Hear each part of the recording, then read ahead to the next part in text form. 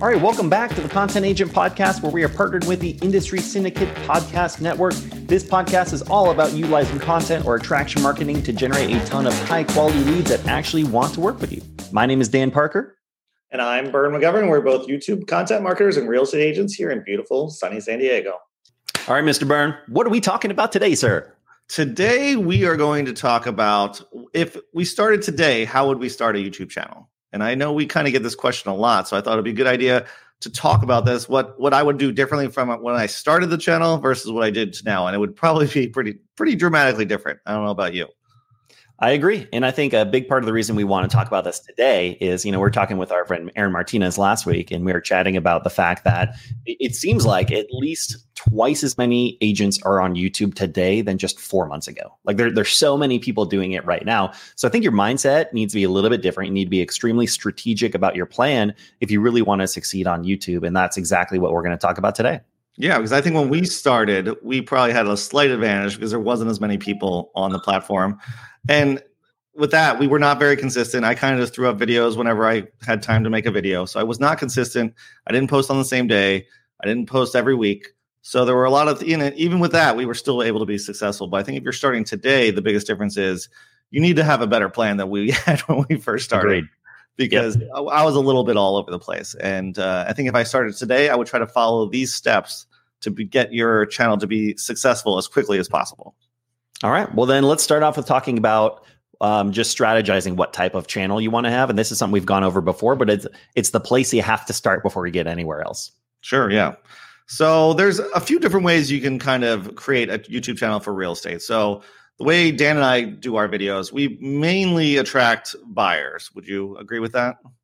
Yep, absolutely. Although we are trying to pivot toward more listing style videos, in the line of the Brad McCallums of the world who tends to focus more on listings. And I think he does attract buyers as well, but I think it's probably 80% listings, I would imagine, from his videos.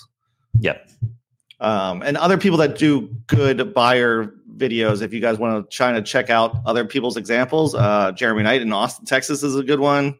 Malcolm Lawson, obviously, in Maryland. Sam Sansalone in Virginia Beach. Paul Likens, yep. all the guys we've had on this show yep. In recent weeks are all good examples of that who have put on good buyer YouTube channels. And it's probably good to note, the reason I think you see a lot of people succeeding at the buyer angle is because it's very SEO heavy. People are researching moving to an area. So if you just want to get a channel off the ground and going fast, I think this is probably the easiest way to go starting out.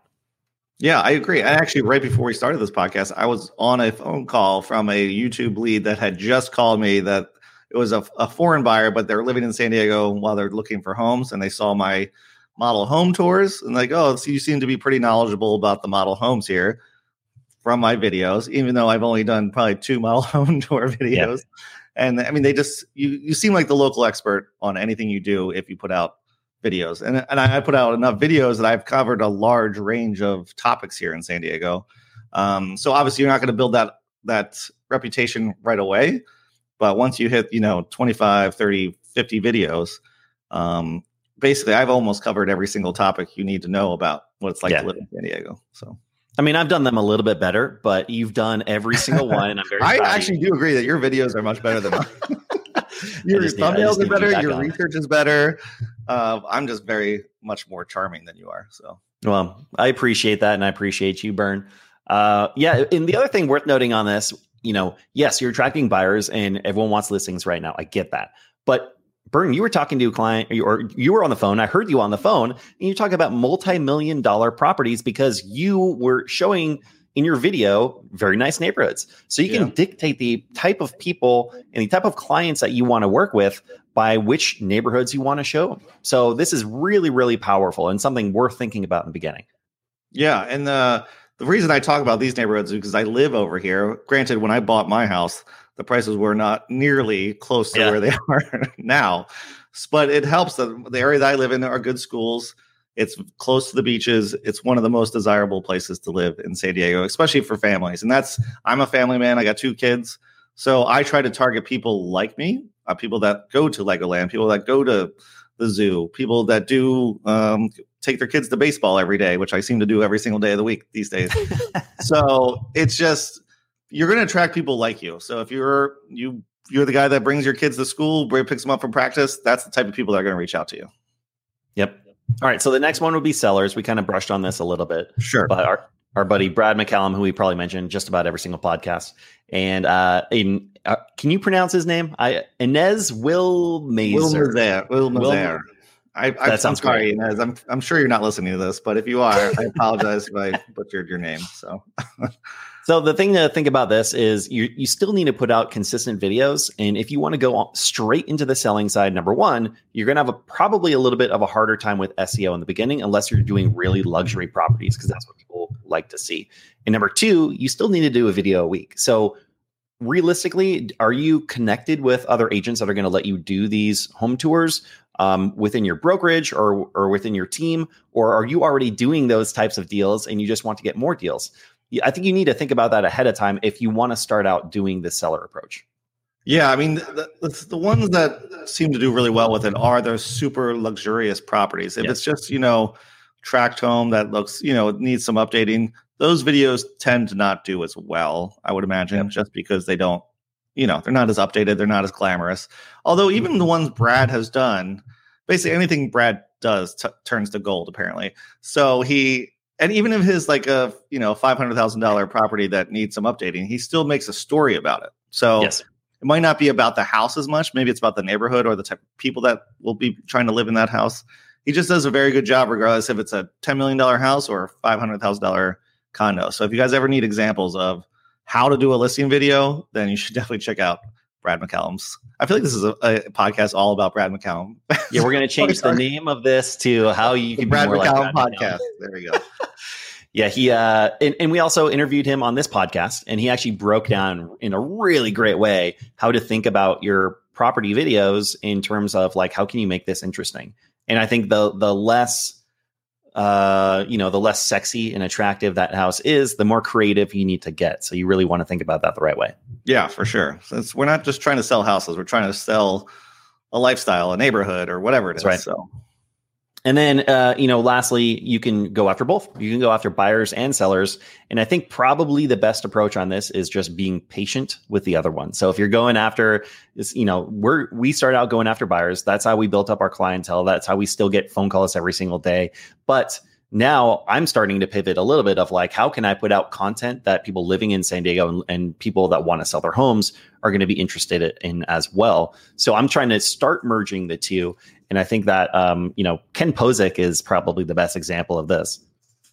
Yeah, he does a great job although he doesn't do a ton of listing videos, which I actually want to talk to him about. I'm curious why because I think he would do a really good listing video. But he does so many other videos about living there, and he talks about different neighborhoods and stuff. So, I mean, it kind of connects the whole thing between buyers and sellers. So he does a great job with that. But I am curious to hear next time we have him on the show, ask him about if he's going to get more into listing videos going forward. For sure. All right. So we figured out what type of channel you want to start. There are other options as well, but those are the three basic ones that we wanted to mention today. And next, you want to come up with, I would say, 15 to 20 different ideas for videos. And I would start with searchable videos. So do a little bit of SEO research, type into Google, like moving to San Diego, and then see what else comes in after that, or living in San Diego, see what the top searches are for some of those terms. So, because that's just a really good way to start building your channel, is that what people are searching for. Yeah, no, I agree. Because I think just going to whatever city you are, just researching those, it's good to also compare just to see what people are posting, how many views those ones have. Every city is going to be a little different too. So San Diego might have a little bit bigger search volume than, Tallahassee. I don't know. I can't think of it. But the people that are searching for that will be the best clients you'll ever have, just because there's always people moving throughout the country. Some will have more than others. So just keep that in mind. And start out with some of the more broad terms, and then you can get into the micro niche, because you want to build up the traffic on your channel first and foremost. And then you could get into like smaller communities or like other types of videos that you just are generally interested in. Yeah, for sure. Yeah, because I've definitely started. I guess we'll get more into this when we're talking about the videos, but we'll go from there. Okay, so what are some of the specific videos that you'd recommend, Bert?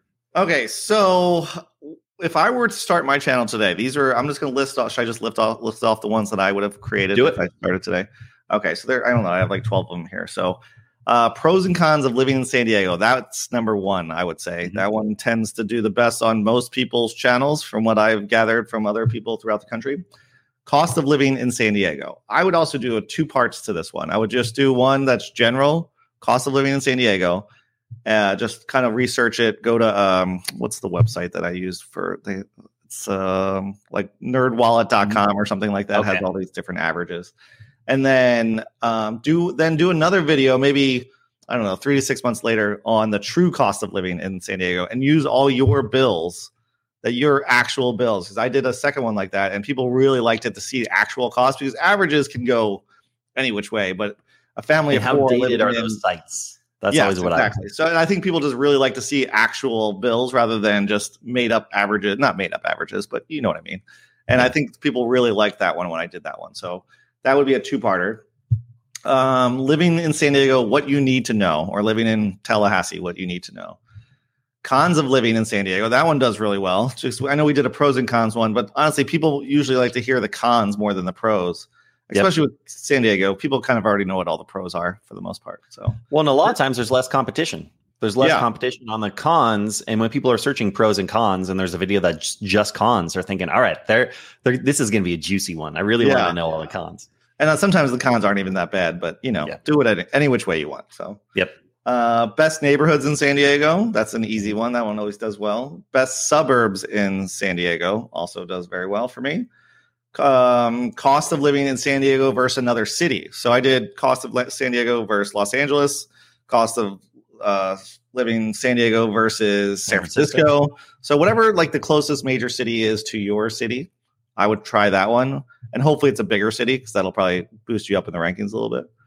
And there are some ways you can research. I forget exactly where it was. I think it was National Association of Realtors. You can search by state and figure out what are the main cities and other states that are relocating to your area. So you can actually do a little research to figure that out ahead of time. Pick the top 5 places and do a video on all 5 of them. Where can you find that? I was trying to find something like that. I couldn't find that. But. Yeah, I'll have to figure out exactly where it's at. I think it was on the National Association of Realtors website. Okay. There's some type of relocation guide, and it's pretty cool. Okay, next one on my list. This one's kind of random, but it did very well for me, so I'm just going to throw it out there. Free things to do in your city. So whatever your city is, just find. You're probably not getting a ton of like clients from that one, but it will get a decent amount of views and hopefully build up your subscriber base a little bit too, which will lead to clients in the future. So best places to live in San Diego. That one's kind of similar to the best neighborhoods, but honestly, you can just put a little spin on it and change it any which way you want.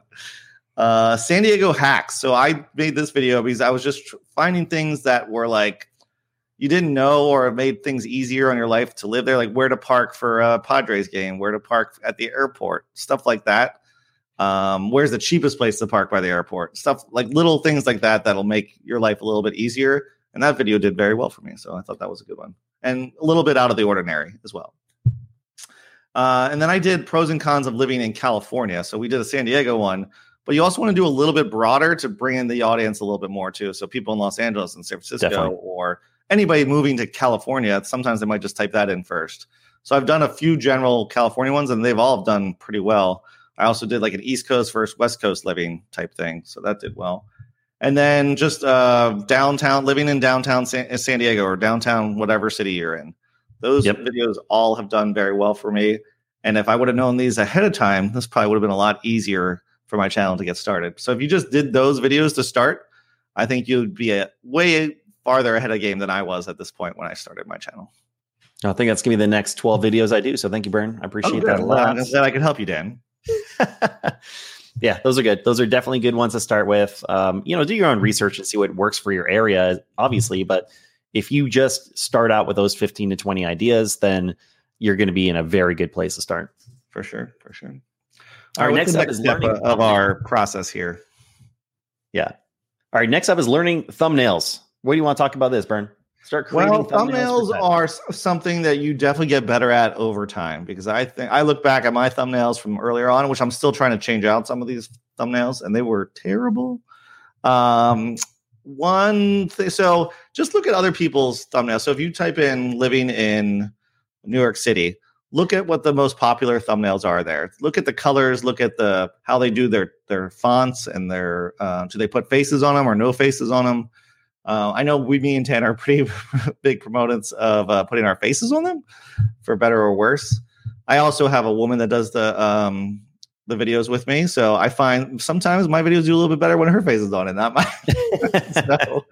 Which makes sense. So I think everyone has their own way about it, if you should put faces on it or not. But I think as you build your brand, you kind of want your face on it, and that's my thoughts on it. Just because I've tried it without my face on it, and then I've actually had people like, oh, I almost didn't click on it because I didn't see your faces on the thumbnail. So eventually people just, early on, it probably won't matter as much, but you're trying to build your brand up and get people to recognize your face and that sort of thing, then I think it's better to have your face on it. What do you think, Dan? Yeah, I think we could easily do an entire episode just on thumbnails, right? Like this is one of the most important things. Obviously, you want them to watch your video. You want them to watch your entire video or as much of it as possible. But if they don't even get to that step, then what's the point? So you have to make it clickable. And it's 100 times out of 100 times when people start making thumbnails, they do it wrong. They do it because like, oh, well, this just kind of looks cool this way. And then they don't realize that someone's going to see this thumbnail on their phone in this tiny little square, and it's going to be around, 10 other thumbnails. And why is someone going to click on yours or be interested in yours versus all of the other ones? So what is going to make them do that? And there's a lot of tips and tricks that you can utilize to do that. Like Burn was saying, start out by figuring out what other people are doing for those search areas. So for, pros and cons of living in Phoenix, Arizona, research or just type that into YouTube and see what all the other thumbnails look like, or use something like Morning Fame, which is what I use. Sure. And it'll actually show you here's your thumbnail versus the other top 5 searches in this for this category. And it really makes you start to think like, all right, if I weren't me and if I were just doing this search, would I click on mine versus those other ones? Yeah. That's really where your mindset needs to be. And then the other thing to think about is usually when you're starting out, the elements are way too big, and you should actually on your editing software, zoom out on your editing software so it's really small and make sure that all those elements pop. So you usually want to zoom, if you do have your face on there, zoom it in bigger than you think you want it to be, and have fewer elements.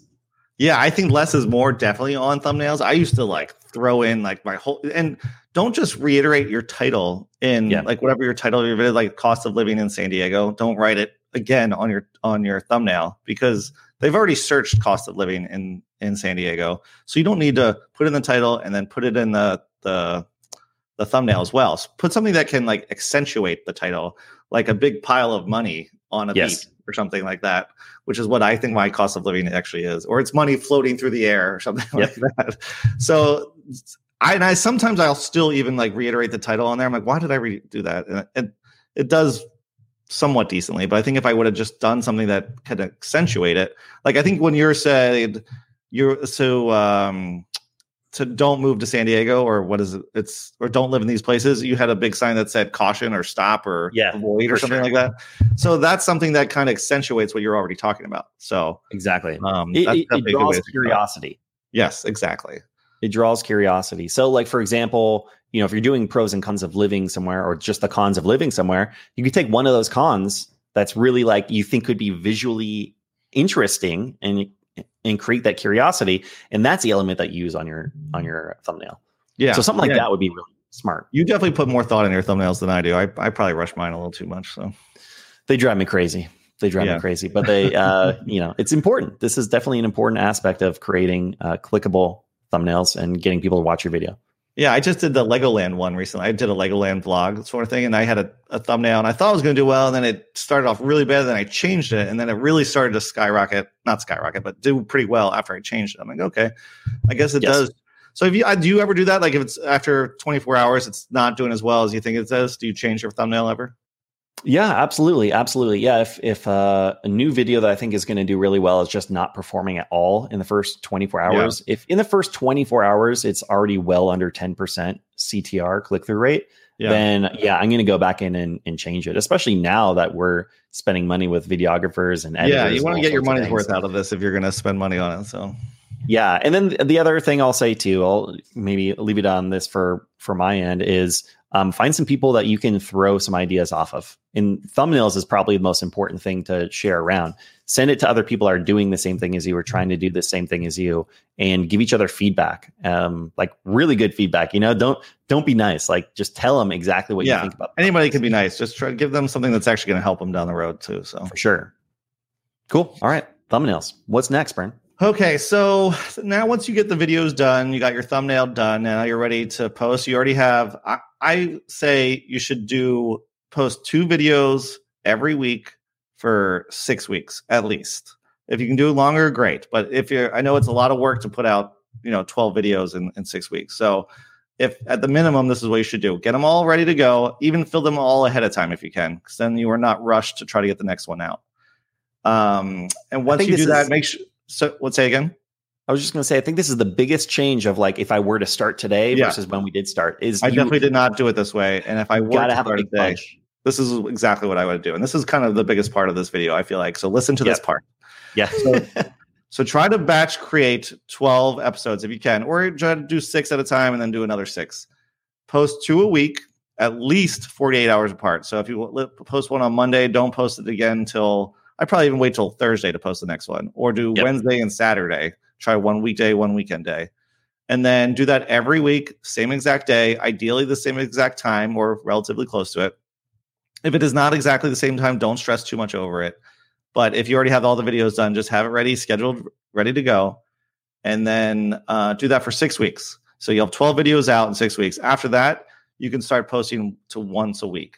Yeah. So hopefully that 12 videos, if you can do 2 videos all year round, your channel will explode.